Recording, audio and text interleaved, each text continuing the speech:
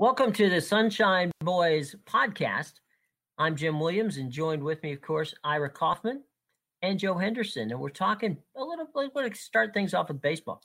And tonight, at the house across the street from where it was built at Yankee Stadium, it'll be the final game for Alex Rodriguez, which in some regards is historic, and in the other regards is somewhat tragic. And Ira, I'll let you, since you just did a great column on it, I'll let you start things off with your thoughts on the career of Alex Rodriguez. No, Jim, some people would look at this as an American tragedy, but I don't think it has the elements of it because, let's face it, he did it all to himself. He doesn't have anybody to blame.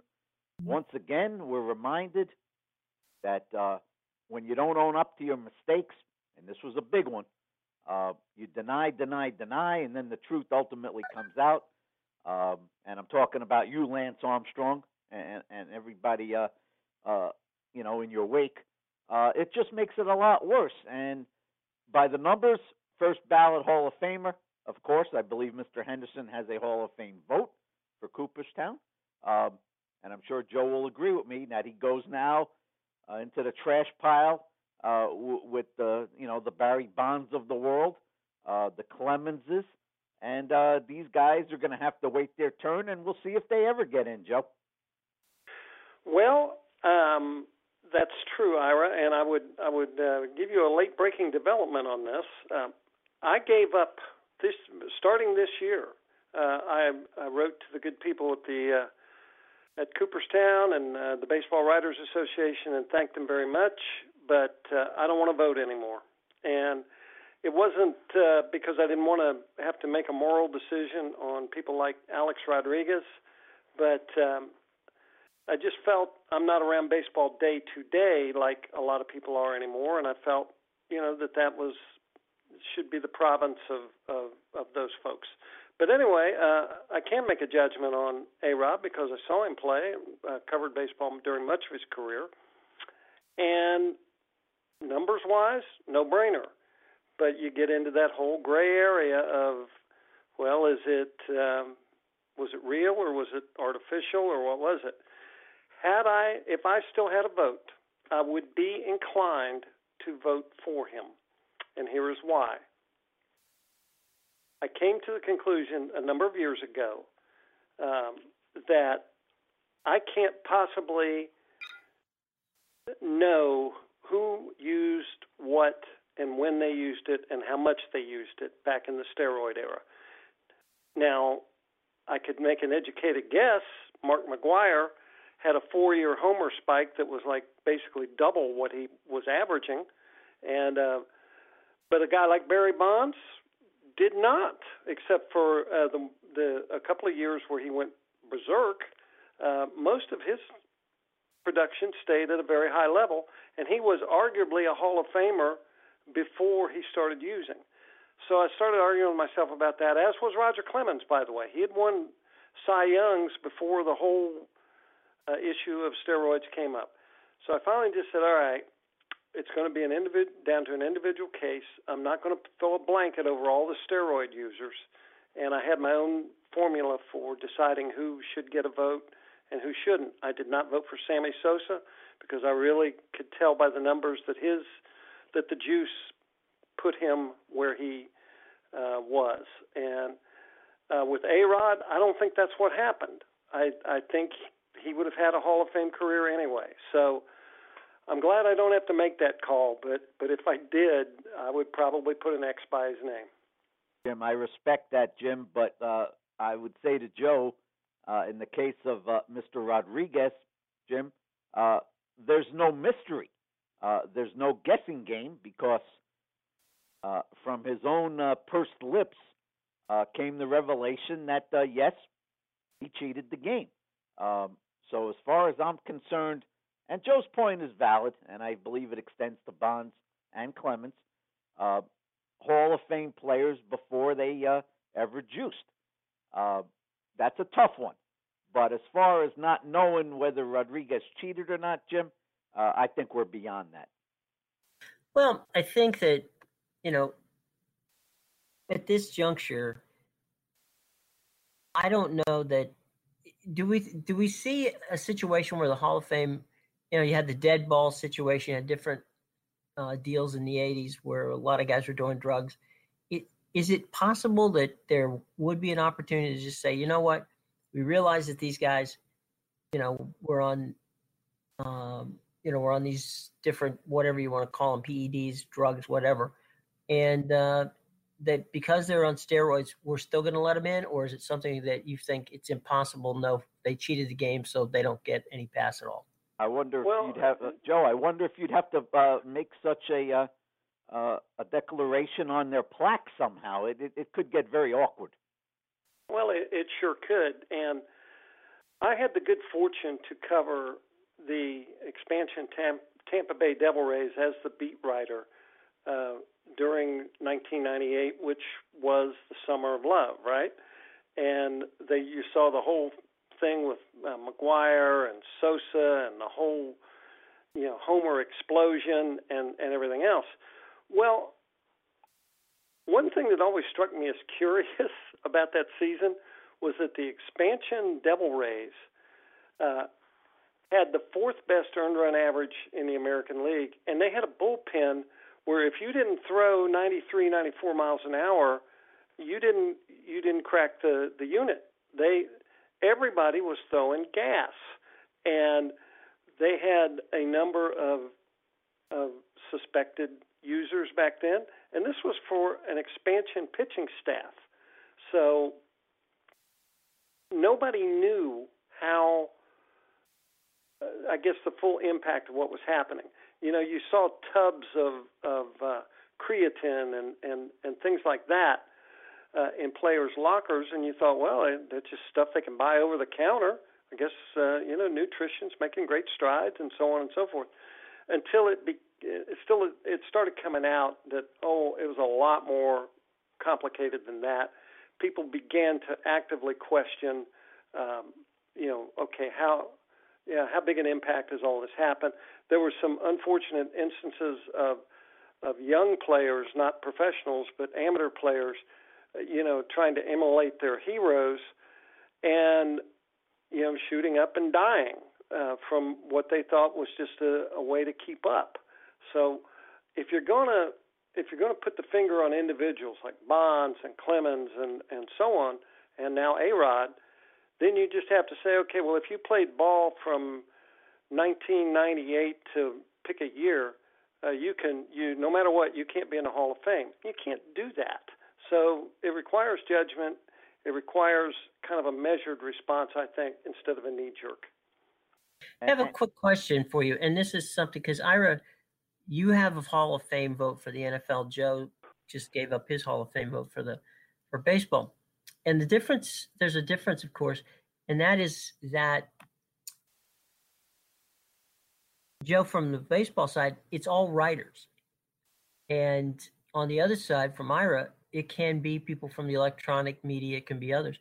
I often wondered, there are a number of guys, I can't personally fathom someone like a Vin Scully not having a Hall of Fame vote. That's just crazy to me.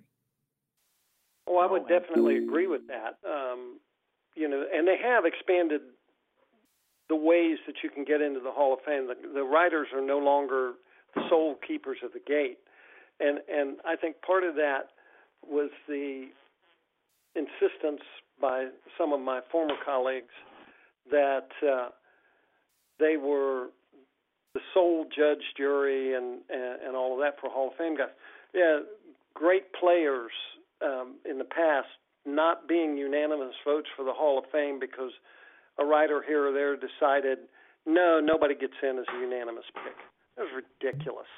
And, a guy like Ken Griffey Jr. this year, he was on the last ballot that I voted for, and I wavered over that for about 100,000th of a second before I voted him. It's so obvious that he should be in.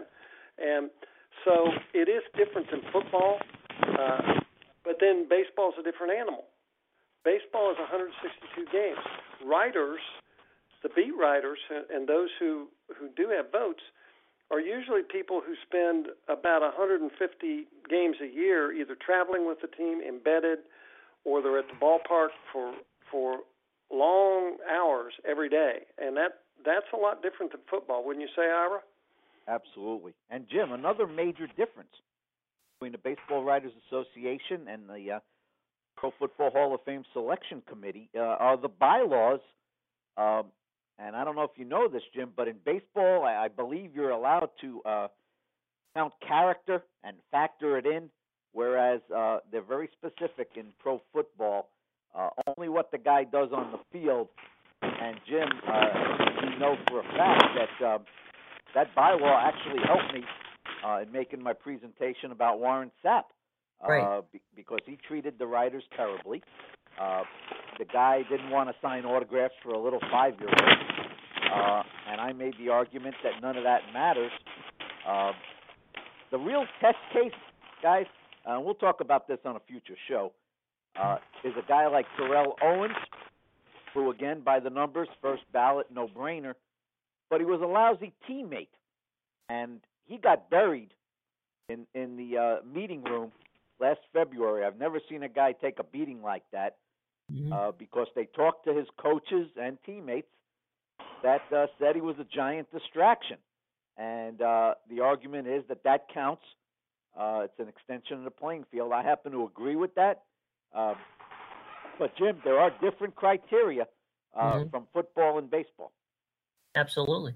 Hey, gentlemen, just wanted to let you know that Shelley Saltman has joined us. Shelley, welcome to the panel. We just had a quick conversation about Alex Rodriguez's retirement today.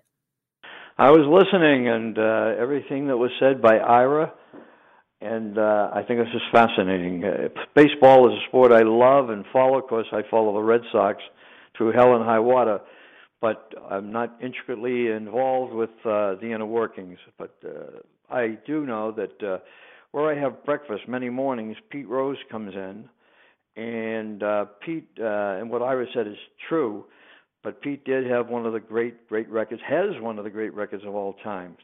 And yet even now his sour grapes in relation to Ichiro is a bothersome thing. Hey, Jim, one more point I want to make quickly on Rodriguez.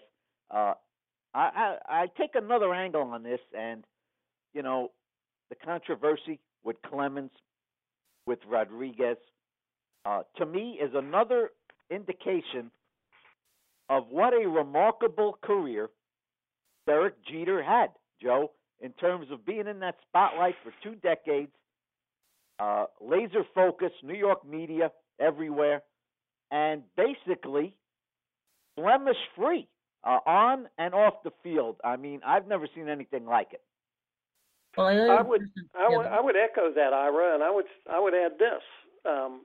Having been around Jeter at least a little bit during that period, I would say that he was one of those rare New York athletes that got to define that city and his time there on his own terms. You just don't see that. Guys get caught up in it. They worry about the back page. They do this, they do that. Jeter always seemed a little bit above that, and that ain't easy in that town, let me tell you. I was just going to say the only other person that I know that handled himself, both on and off the field in an amazing way under some incredible pressure was Cal Ripken Jr. And, what Cal did as the streak got closer and closer was pretty amazing. And one of the most phenomenal things, guys, that I saw was Shirley Povich, who was the sports editor of the Washington Post. And Shirley actually covered Lou Gehrig and Cal Ripken Jr. And the thought that you could literally talk to somebody in turn and say, it's one thing to make comparisons and not have, history on it, but to be able to speak to someone and say, your thoughts about it. And he could tell you that, how both of them played and how, different in the way they worked. And the whole 10 yards was just an amazing thing. And to have Shirley be able to watch both Gehrig and Cal Ripken was a pretty amazing situation. Jim, between Povich and Thomas Boswell, Yep. you've had some all-time baseball writers in your region.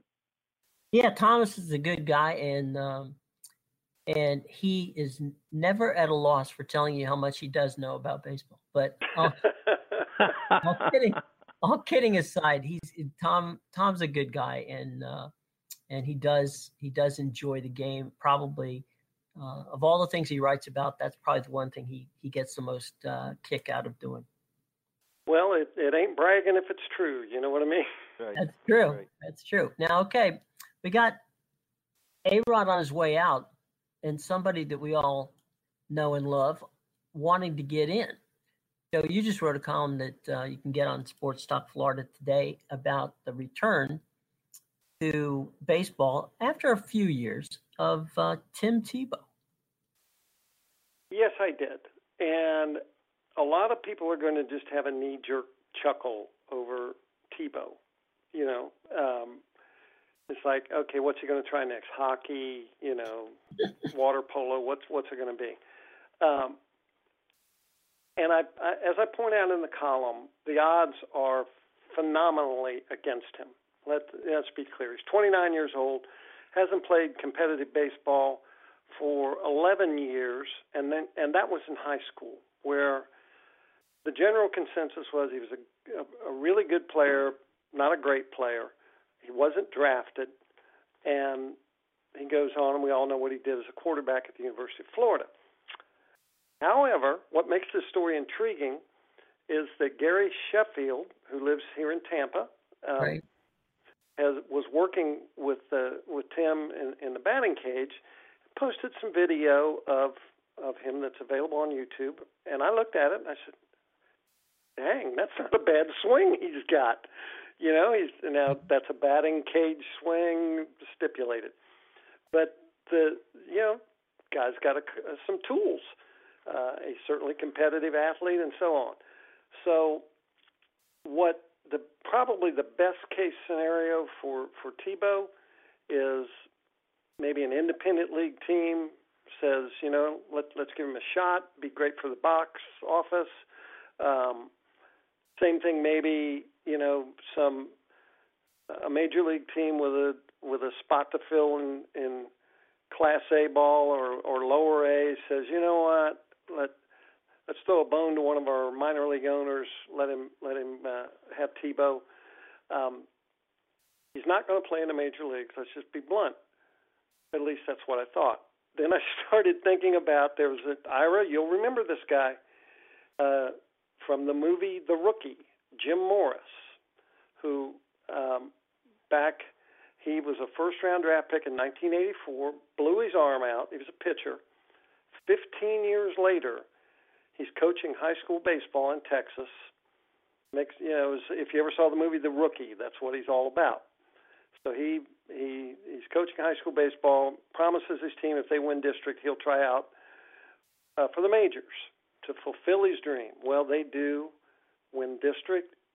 I talked to the scout who actually then scouted him for the Rays because they were the team that eventually signed him.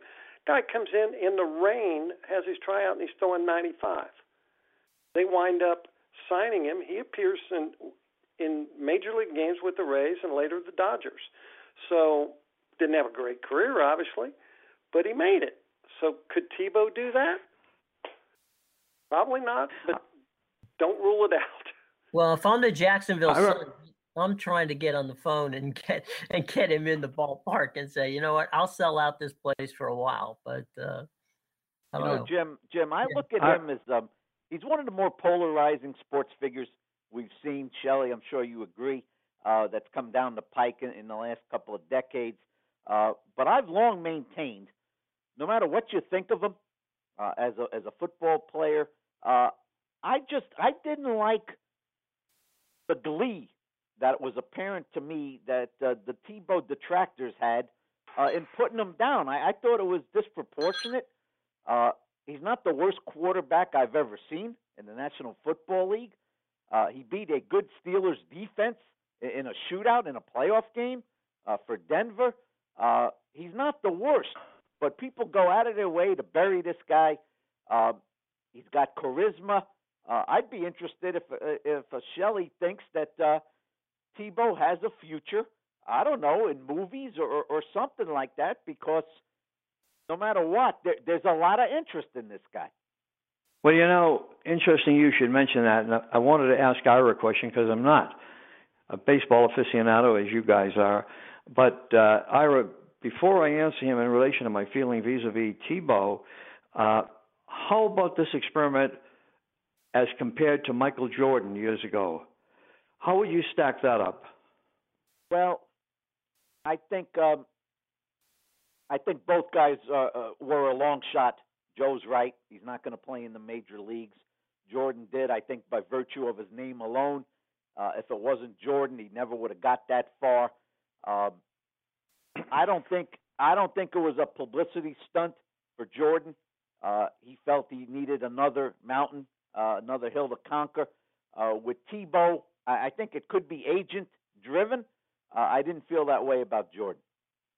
Well, thank you. Let me jump in here. I actually covered Jordan during his spring training tryout with the White Sox. I recall comparing the sound of the ball coming off his bat to that of a tube-ripe peach hitting the sidewalk.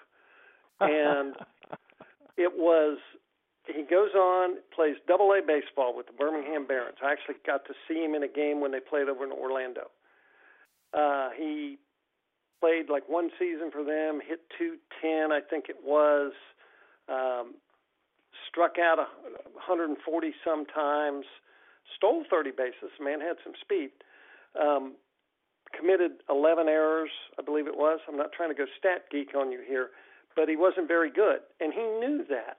And so, as I recall, the White Sox, there was some talk that, well, maybe they'll bring him up in September when the rosters expand, and Jordan wouldn't have it. He says, no, I'm not going to go be a sideshow. He really wanted to make it in baseball, and he found out that being a great athlete or a great basketball player does not translate necessarily to being even a moderately competent professional baseball player. It's a totally different game. So that brings us back to Tebow. Could he do it? No. I wish he could. I think the guy is phenomenal. I am definitely not a Tebow hater. Got to cover him many times when he was at the University of Florida. Ira, you referred to how he's a polarizing figure. I think that says more about the people who are polarized than it does him. I think his faith definitely factors into some of that. Yes. And I think in Tebow's case, what you see is what you get, and I like what I see. But still don't think he's going to make it as a baseball player. Guys, we're going to come out. Go ahead. I was just going to say, we're going to come back in a minute, and I'm sure Shelley wants to answer Ira's question about whether or not he's got a career. Obviously, he's done well on television with ESPN and the SEC network. But first, right here on the Sunshine Boys Sports Podcast, we're going to have to take a break, let the wheels of commerce turn, and we will be right back right after these words.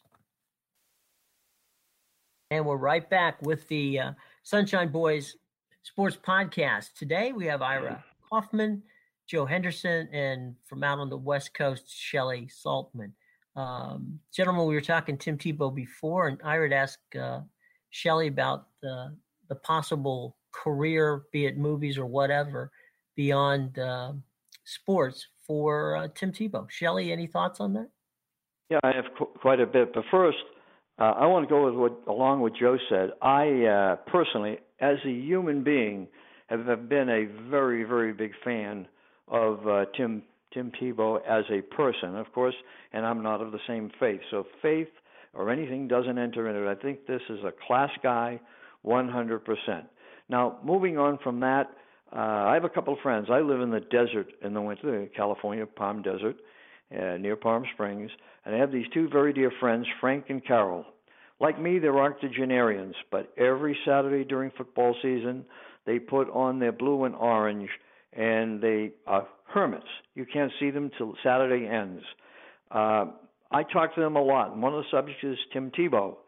And I just don't understand, and I've often said this to my associates at the NFLPA, why Tebow has not been given more of a chance. To me, Tebow has always been a winner. Yeah, he doesn't throw like other quarterbacks, and yeah, he maybe runs a little bit too much, but I thought he had that one quality called heart, and that. Now, as to television or motion pictures, absolutely. He's got a charisma, he's likable, he's warm, and more than sports, I've seen him take a couple of tests, and the man can act. So does he have a future? It all takes one man, one lady, one person to give him a break, and I would say he does. Look at the kid from Cornell years ago, and he was in Ed Marinaro. Oh my goodness, Eddie Marinaro. He broke all kinds of records, 3,000 plus yards that year. Eddie took lessons and so forth and became a heck of an actor, and he worked on Hill Street Blues. That's right. For many, many years, and he had a good career. So I put Tebow into that character. Ed, by the way, was also a class guy, and I knew him very well. I hope that answers your question. That's how I feel. It's a personal opinion. Yeah, it's a good analogy, because Marinaro did come out of the NFL, and he had the good looks and he had the chops, and clearly he did have a good career. And, Jim, yeah. am I wrong, or does it strike you three guys that people still they go out of their way to demean Tebow as a quarterback, and I don't quite understand it. Well, I'm with you, Joe. Yeah, I don't quite understand the blowback on Tebow, and it gives me yet another reason to not like John Elway, and the way they set him up, because look, the fix was in. We knew that. We knew that Elway wanted Manning, and he couldn't have Tebow and Manning at the same time. So rather than trade him to Jacksonville or try to get him to a team where, in the state of Florida, where there's no question he would have been a draw, they end up shopping him to New York, which was a total disaster. And so, no, I don't think. I think a lot of the coaches, a lot of the owners, were put off by the situation of his faith, quite frankly, and they want to no part of him. And I don't understand why. I've seen a lot of guys who aren't anywhere near as talented as Tim, who are still in the league. But well, let's go to the Denver Broncos, Jimmy. Jimmy, I may get in. Look at the Denver Broncos right now. Mark Sanchez is playing for them. Mark has not been a winning quarterback, and yet he's starting this season. Absolutely. Yeah. Well, and let me jump in here for a second and think about something Jim just said, and it sums up the whole Tebow phenomenon. All right, he's too popular to be on a team. Think about that. Now, people would be excited. They would buy Tebow jerseys. They would come to every practice they could. It would be a phenomenon. And you think about some of the downtrodden NFL teams in this league, and then you think about a quarterback who is certainly, we'll all concede he's not a classic quarterback in the NFL sense, but the guy has competed at a very high level. He won a national championship. He won a Heisman Trophy. He led a team that was sinking fast. He took over the Broncos, led them to a playoff berth, and won a playoff game. And he's a pariah. Nobody, teams won't touch him because fans want him so much. That is the dumbest thing I've ever heard.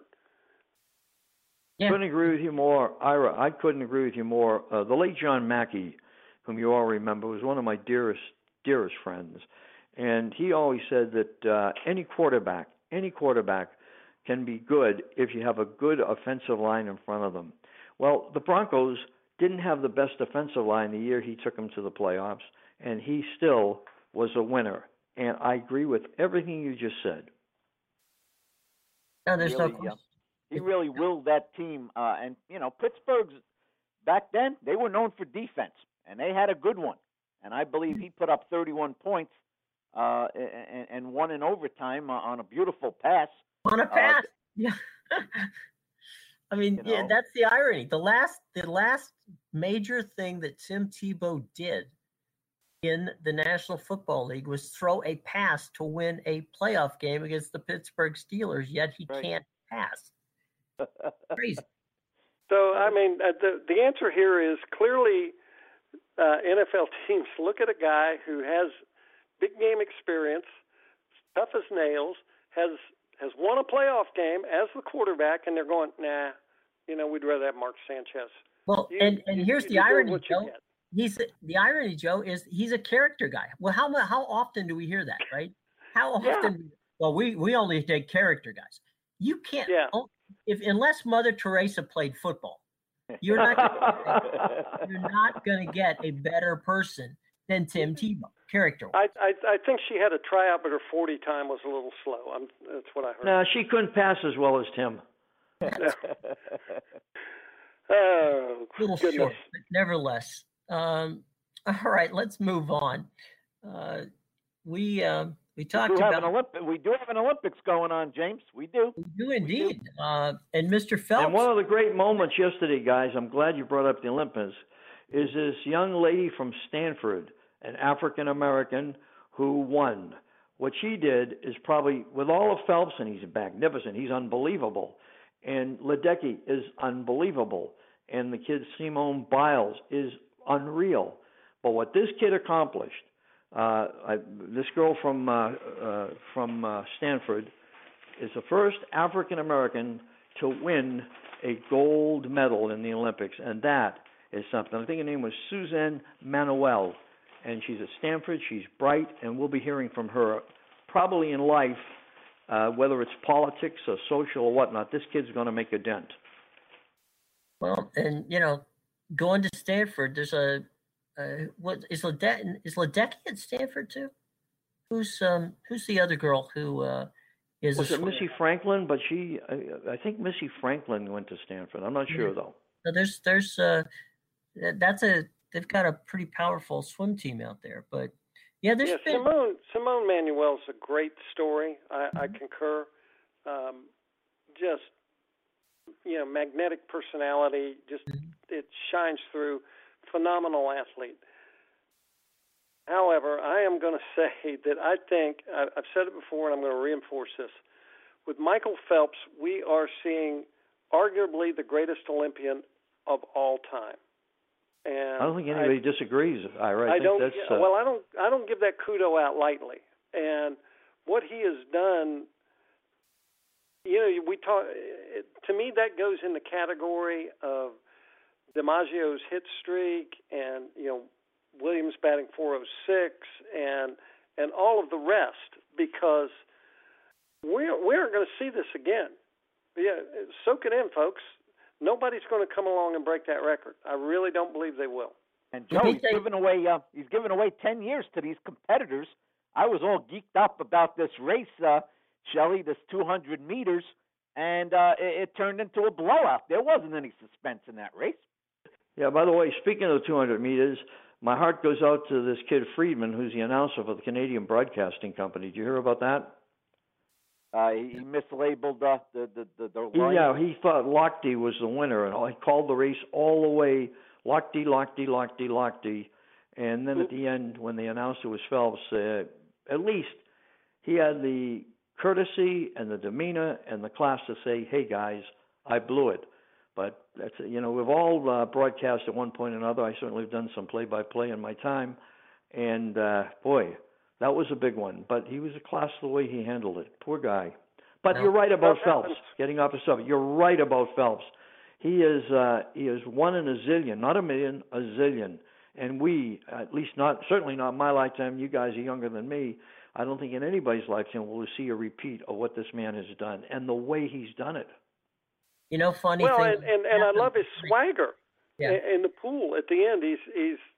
He got challenged, and so he did the swimming equivalent of hanging on the rim after he dunked.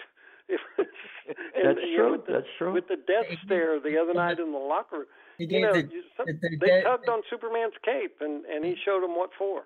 he gave the Dikembe Mutombo, finger of one finger, not here, not now. Yeah, exactly. But the one thing last night, guys, during the race, they stopped the Ravens game. They put it on the screen. Oh yeah, right. I saw that. The entire stadium went nuts. Wow.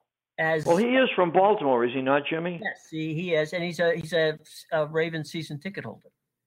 Oh. And as a matter of fact, Joe and Ira and Shelley, you guys have all been to Orioles games. There's a tradition during the national anthem when they come to "Oh, say can you see," they elongate the O.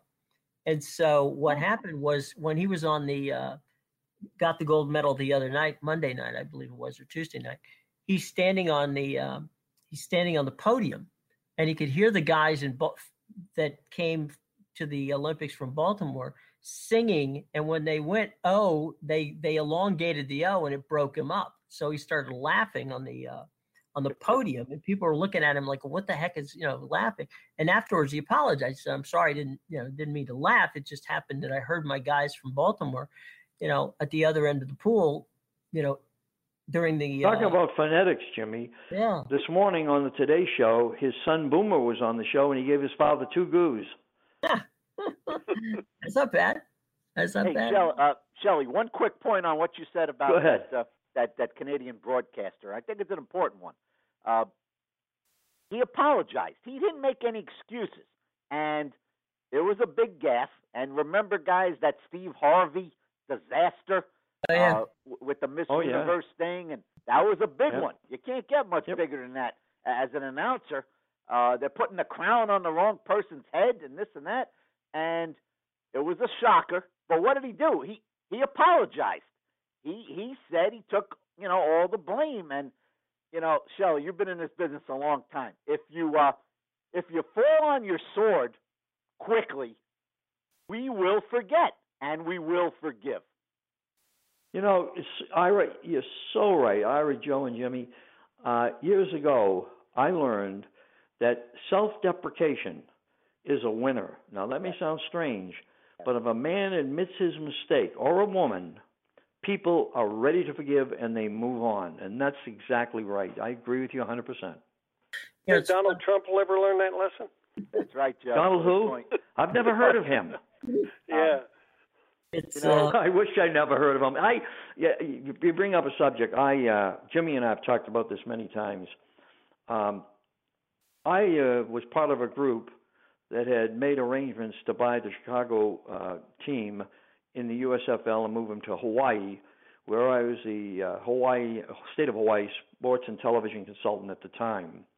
And so it was the end of the third year. They had the State of the Union meeting in Newark, New Jersey at a hotel, and I was invited to be there as an auditor. And I literally sat, about 20 feet from Donald Trump in a back row because I didn't have the right to speak. Well, I don't know if you know what happened. Donald got up. Harry Usher, who was the commissioner, a dear friend, may he rest in peace, and he called the meeting order. And Donald said, "Wait, before we go, I will have something to say, and I really need a vote." So Harry said, "Go ahead, Mr. Trump." And he said, "Gentlemen," he said, "I didn't join this league and put my money in the New Jersey Generals and get you Herschel Walker without hoping that one day we would go head-to-head with the NFL. And we can't go into the better stadiums and so forth and so on. And I want this to be the best league, and I can make it, same verbiage we're hearing now, I can make it the best league ever. And I believe we should sue the NFL on the Sherman antitrust law because they're preventing us from going into the best stadiums." Well, 5 of these idiots, all very wealthy, builders, insurance men, they agreed. And so they took a vote, and they went and they sued the NFL, and I was there in the courtroom, and they won. They absolutely won. And they got a judgment of $3, you may remember, and treble damages, and that was the end of the league. That's my personal experience with Donald Trump, and it seems to me, and this is not political, it seems to me it's the same modus operandi as he vies for the presidency of the United States, just a summation of a human being. Make football great again. Yeah. That basically, he actually used the words, "We can make football great again." Oh, no. Yeah, hey guys, one question. Tell me if I'm wrong here, but, he's been interviewed a zillion times, and I was thinking about this. If I sat down with him as a journalist, I got a very simple question, and I don't believe he's ever been asked this. And I think it would be very telling what his response is. Here's my question. When was the last time, in your opinion, America was great? When was it? He can't say George Bush because he's killing the guy about the Iraq War. So he's never going to pick a Democratic regime. He might have to go back to Reagan. But, Joe, you don't know who he'll pick because he doesn't know who he's going to pick from one moment to the next. Think about it. No, I think in Trump's case, it would probably be somewhere back in the 50s. I think that was no, I say that because if you look at the people who are iconic to him, most of them came up in the 50s and the early 60s. I mean, that's really, those are the guys who are considered his mentors or whatever, back when his father was, in Queens and didn't, basically didn't cross over into Manhattan. I think, those are situations where I think he got his roots and realized that he was a Queens guy and talks like a Queens guy. And, I guess that's probably it. But, moving on to preseason / exhibition / we only have 2 games a year coming up soon. Football. I guess this is the first full week of or weekend, I should say, of the league. And is it really? I know we talked about before, but how important is preseason football to the league? I guess. Well, it's part of the money making apparatus, guys, because if you're a season ticket holder, you get stuck with these 2 home games at full price, guys. And anybody who watched the Bucks-Eagles game, and I'm embarrassed to admit I watched a good part of it. It's a debacle. It's awful. Terrible football. Penalties galore. Drop balls everywhere. These teams aren't ready, and yet those poor saps in the seats, guys, paying full price. I think it's an embarrassment for the league. Hey, Shelley, what's it like out in Los Angeles with the Rams back in town? Boy, I'll tell you, tonight they're going to have, Saturday night, they're going to have maybe 90,000 people at the Coliseum. And they won't have that during the season. They'll dress it to where it's about 65,000. But people are very, very enthusiastic. And this market should have another team. It's going to be good. It's going to be good. And as amazing it may be, Jim, to answer your question, as amazing as it may be, with all the available entertainment in the community, baseball, movies, theaters, etc., this community is hungry for football. And in fact, when I moved out here from the East Coast, I couldn't believe that I was going to watch a game at 10 o'clock in the morning, because to me, when I was a kid, I was an usher at the Harvard games. I thought Harvard was the best football in the world, and maybe back then it was, because, it was in the 40s and the 50s. Anyway, that being said, the people here are hungry, and I hope that unlike the Dodgers, the Rams will not do a blackout by selling it to one of the cable systems, even though I was on the other side as a cable owner. So I hope I answered you. I think this is a hot sports town, and I don't think they ever should have left. Mm-hmm. Well, I think the next shoe to drop about talking about the second team is what happens to the Chargers. If the Chargers stay in San Diego, then as I understand it, the Raiders have second choice of, I guess, joining Stan Kroenke in what would be the new stadium at the out by the new stadium's where's it going to be, Shelley? Is it going to be in? Well, it's right near where I used to work. It's going to be right next to the Forum. It's taken over the old Hollywood Park, the racetrack site. Right. And it will be beautiful, and it will be a great venue and all that. But one of the reasons, and this is Olympic season, we were successful in 1984 in the Olympics is because we had most of the venues. Now the NFL, they're going to get another stadium, and our dear friend Evan Weiner, who's a wonderful writer, you guys may know him, sports business. He has talked about it, and I'm a firm believer that the cities cough up all this money, and they really don't benefit that much. So, but it'll be successful, and they don't really need a new venue. They can play in the Coliseum with a little upgrading and so forth, but that's the way it goes. Yep. Ira, do you think that that San Diego's going to get the stadium that they're looking for? Well, I think what's interesting, Jim, and Joe saw this happen in Tampa, where there was some doubt whether Raymond James would ever get built, and if it didn't, I believe it's true. The Bucks were going to skip out of town, maybe to your town, Jim. But selling the public now on pouring money into a stadium with billionaire owners, it's becoming a tougher sell. It used to be fairly automatic. Oh, we don't want to lose the team. We got to back the referendums. Joe, I think the tide's turning a little bit, and we're seeing it in San Diego and Oakland. What once maybe seemed like a no-brainer is a very, very tough sell. Well, they've been talking about a new stadium in San Diego for, 12, 13, 14 years now. Yeah. And there's still no resolution. There's lots of deep problems between ownership and the local governing bodies out there. So I would say that the odds of them getting a stadium are probably, I would put it at less than 50%. Having said that, I hope they can work something out, because the Chargers belong in San Diego. That's their team. And the Raiders, they're kind of vagabond anyway, and they play in what, in my opinion, is an absolutely terrible venue. Horrible. So it is. I would say I wouldn't grieve as much for the city of Oakland if the Raiders left, just because of the style of ownership there and the history of that franchise. But I sure hope the Chargers don't move. I just think that would be fundamentally wrong.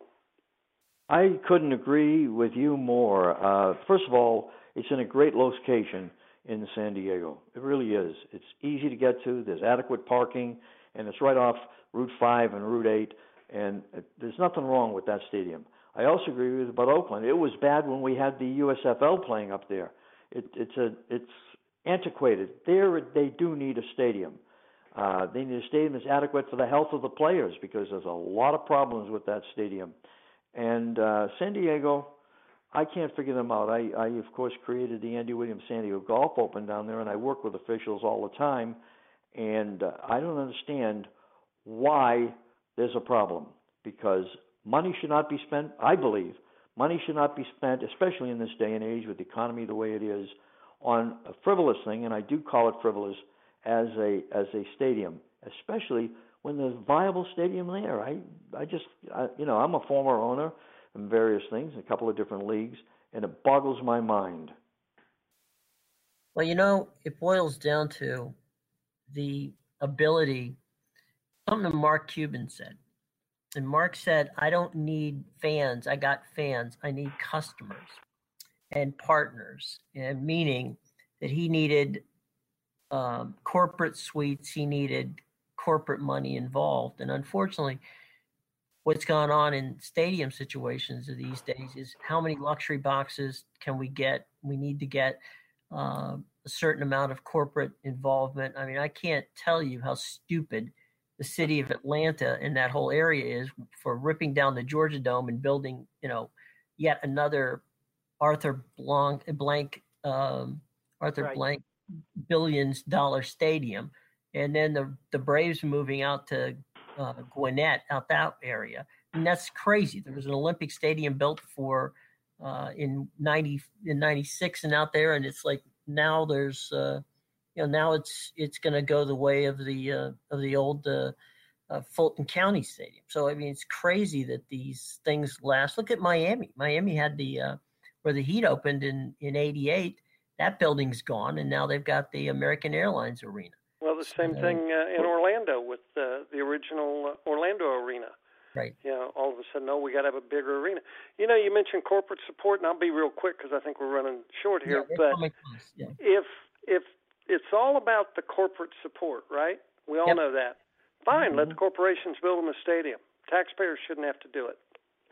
Just so you know, stadium in Washington, on what you're talking about, Joe, the stadium in Washington, the way it was built, Anthony Williams was the mayor, and he was actually an economist, which was odd, but that's another conversation for another day. The way he set it up is he picked it was a three-pronged plan. A third of the money would come from the corporate community in the Washington, D.C. area. A third of the money would come from the team paying rent on the stadium, and a third of the building of the stadium would come on a user's tax that would be on the tickets of the people buying tickets to go to the game. So everything about the stadium was predicated on the business community supporting the stadium, the team, in essence, paying their fair share of the rent to keep the stadium going, and then the final element was a tax being used by the people who bought tickets to play, to go see the games being played at the stadium. It's a very unique triad to make it work. And if it weren't for a gentleman by the name of Bob Peck, who ran the business community here in the greater Washington area, it wouldn't have pulled off. And not only did they do it that way for building a stadium, they built an $800 million convention center exactly using the same template. Jimmy, if I may, we're running short, just cut me out. But as you know, in 1971-72, I worked for Jack Kent Cooke, whom you know, in Washington, at the Forum. And today, Phil Anschutz, who owns Staples Center, is my partner in the race I created called the bike race, Amgen Tour of California. And I love the Forum, just as I love the old sports arena. And it wasn't so old. And there was nothing wrong with it, but it didn't have enough seats, couldn't bring in enough money, and so forth and so on. But what we had in those days with the Forum and with the sports arena, okay, so they only sat 16,000 or 17,000, but we had a closeness to the athlete. We could see them.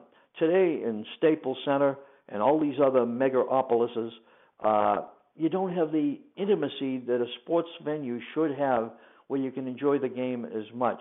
In fact, I resigned in 1972 after we had the great year where they won 33 games because Jack Kent Cooke was raising the prices on the floor to $100 the next year. And I said, Mr. Cooke, this is ridiculous. For a family of four, popcorn, parking, etc., they can't afford this. The guy works, and he works to get his ticket to enjoy the pleasure of a game.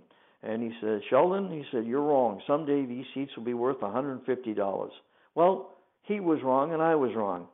Today they're about $1,000, and that's what's happened to sports. Sports has gone away from the fan who deserves it and enjoys it the most. And I'm one of the old-fashioned guys that said, where did it go? Well, no question about that. It's definitely gotten priced out. Tell you what, guys, we're coming to the end of the Sunshine Boys Sports Podcast. I'm Jim Williams, your host. Our guests, of course, Ira Kaufman, Joe Henderson, and Shelley Saltman joining us from Los Angeles. Guys, I'll tell you what. Final thoughts. What are you going to watch this weekend? And we'll start with Ira. What should people be tuning into? What are you going to be watching this weekend? James, I don't want to be labeled a hypocrite because the other day I closed that I'm not into the Olympics. However, there have been so many extraordinary performances led by Mr. Phelps and some of the women that as track and field heats up, I think I'm going to be all over it. So I'm wavering a little bit I didn't want to watch beach volleyball, but things are cooking out in Rio. There doesn't seem to be as many scandals in Rio as I envisioned. So I'm all about the Olympics this weekend. Cool. How about you, Joe? Oh, Olympics. It's still the Olympics, and like, people could say, well, I'm not into it, I'm not into this or that. How can you not get swept up in this stuff? And it's only for another week, and then, we'll still have exhibition football at that point, not preseason, not some made-up marketing word. It's exhibitions. And, the baseball races will be heating up. We'll see if Alex Rodriguez stays retired or whatever, stays released, I guess, even. But for this weekend, definitely, I'm all in Olympics. Are you going to make it 3 for 3? Are you going to watch the Olympics this weekend? Well, pretty close to 3 for 3. I got to watch the Red Sox, but other than that, I'll be watching Ursa Invade. I happen to like track and field, and just as you're right, Joe, Ira. I didn't want to see the Olympics because I've been too jaded because of my involvement with the Olympics over the years and some of the things I know. But it is the Olympics, and it is exciting. One thing though, before we go, one of the sad things is they call it Poop Bay. Have you guys been hearing about that? And the bacteria infections of the sailors and so forth? Well, anyway, I'm with you. Olympics this weekend. I'll make it a sweep and ask for unanimous consent that we definitely will be watching the Olympics this week. And one last quick thing across the board here, Ira, how can we follow you on social media? You can hit me up, Jim, on Twitter at Ira Kaufman 76, and I'm going to keep those columns going for Sports Talk Florida. And one quick aside, Jimmy, you and I going head to head this weekend as your Birds go out to San Francisco and play my Giants. Let's see what happens. I'm a Nationals fan, so. There you go. But I'll tell you what, for this weekend, I'll watch it just, and I love Bruce Bochy, so, but and I like Showalter too. So I'll watch it just in your honor, Ira. Thank you, buddy. You got it. Joseph, go ahead. Well, you can reach me on Twitter at the initial J, Henderson, Tampa, Tampa, or you can find me on Facebook at Joe Henderson Commentary, Columns, and such. I'll post some political stuff on there, but I'll also post what I write for Sports Talk Florida. And I know Shelley is very prolific writer for us on Sports Talk Florida. And Shelley, anything that we should be looking out from you that you want? Well, I'm on a kick right now. The column I'm writing that will be posted, I guess, next week, Jimmy. Mm-hmm. Has to do with fans. I've been on a kick about fans, good fans, bad fans. And in my little town that I live, the judge handed down a $800,000 judgment against a man who sucker punched a fellow coach, the opposite coach, at a recent youth baseball game. So that's my subject. And besides Sports Talk, you can reach me on asportsscrapbook.com. Cool. Well, Shelley, thanks very much. Joe Henderson, thank you. Ira Kaufman, thank you as well. We hope that you've enjoyed this edition of the Sunshine Boys Sports Podcast. You can listen to it, of course, on sportstalkflorida.com or blogtalkradio.com. We look forward to catching you next time. Again, thanks to Ira Kaufman, Joe Henderson, and, of course, Shelley Saltman. You can read all their stuff at sportstalkflorida.com. Thanks very much. Have a good weekend. We'll catch you next week.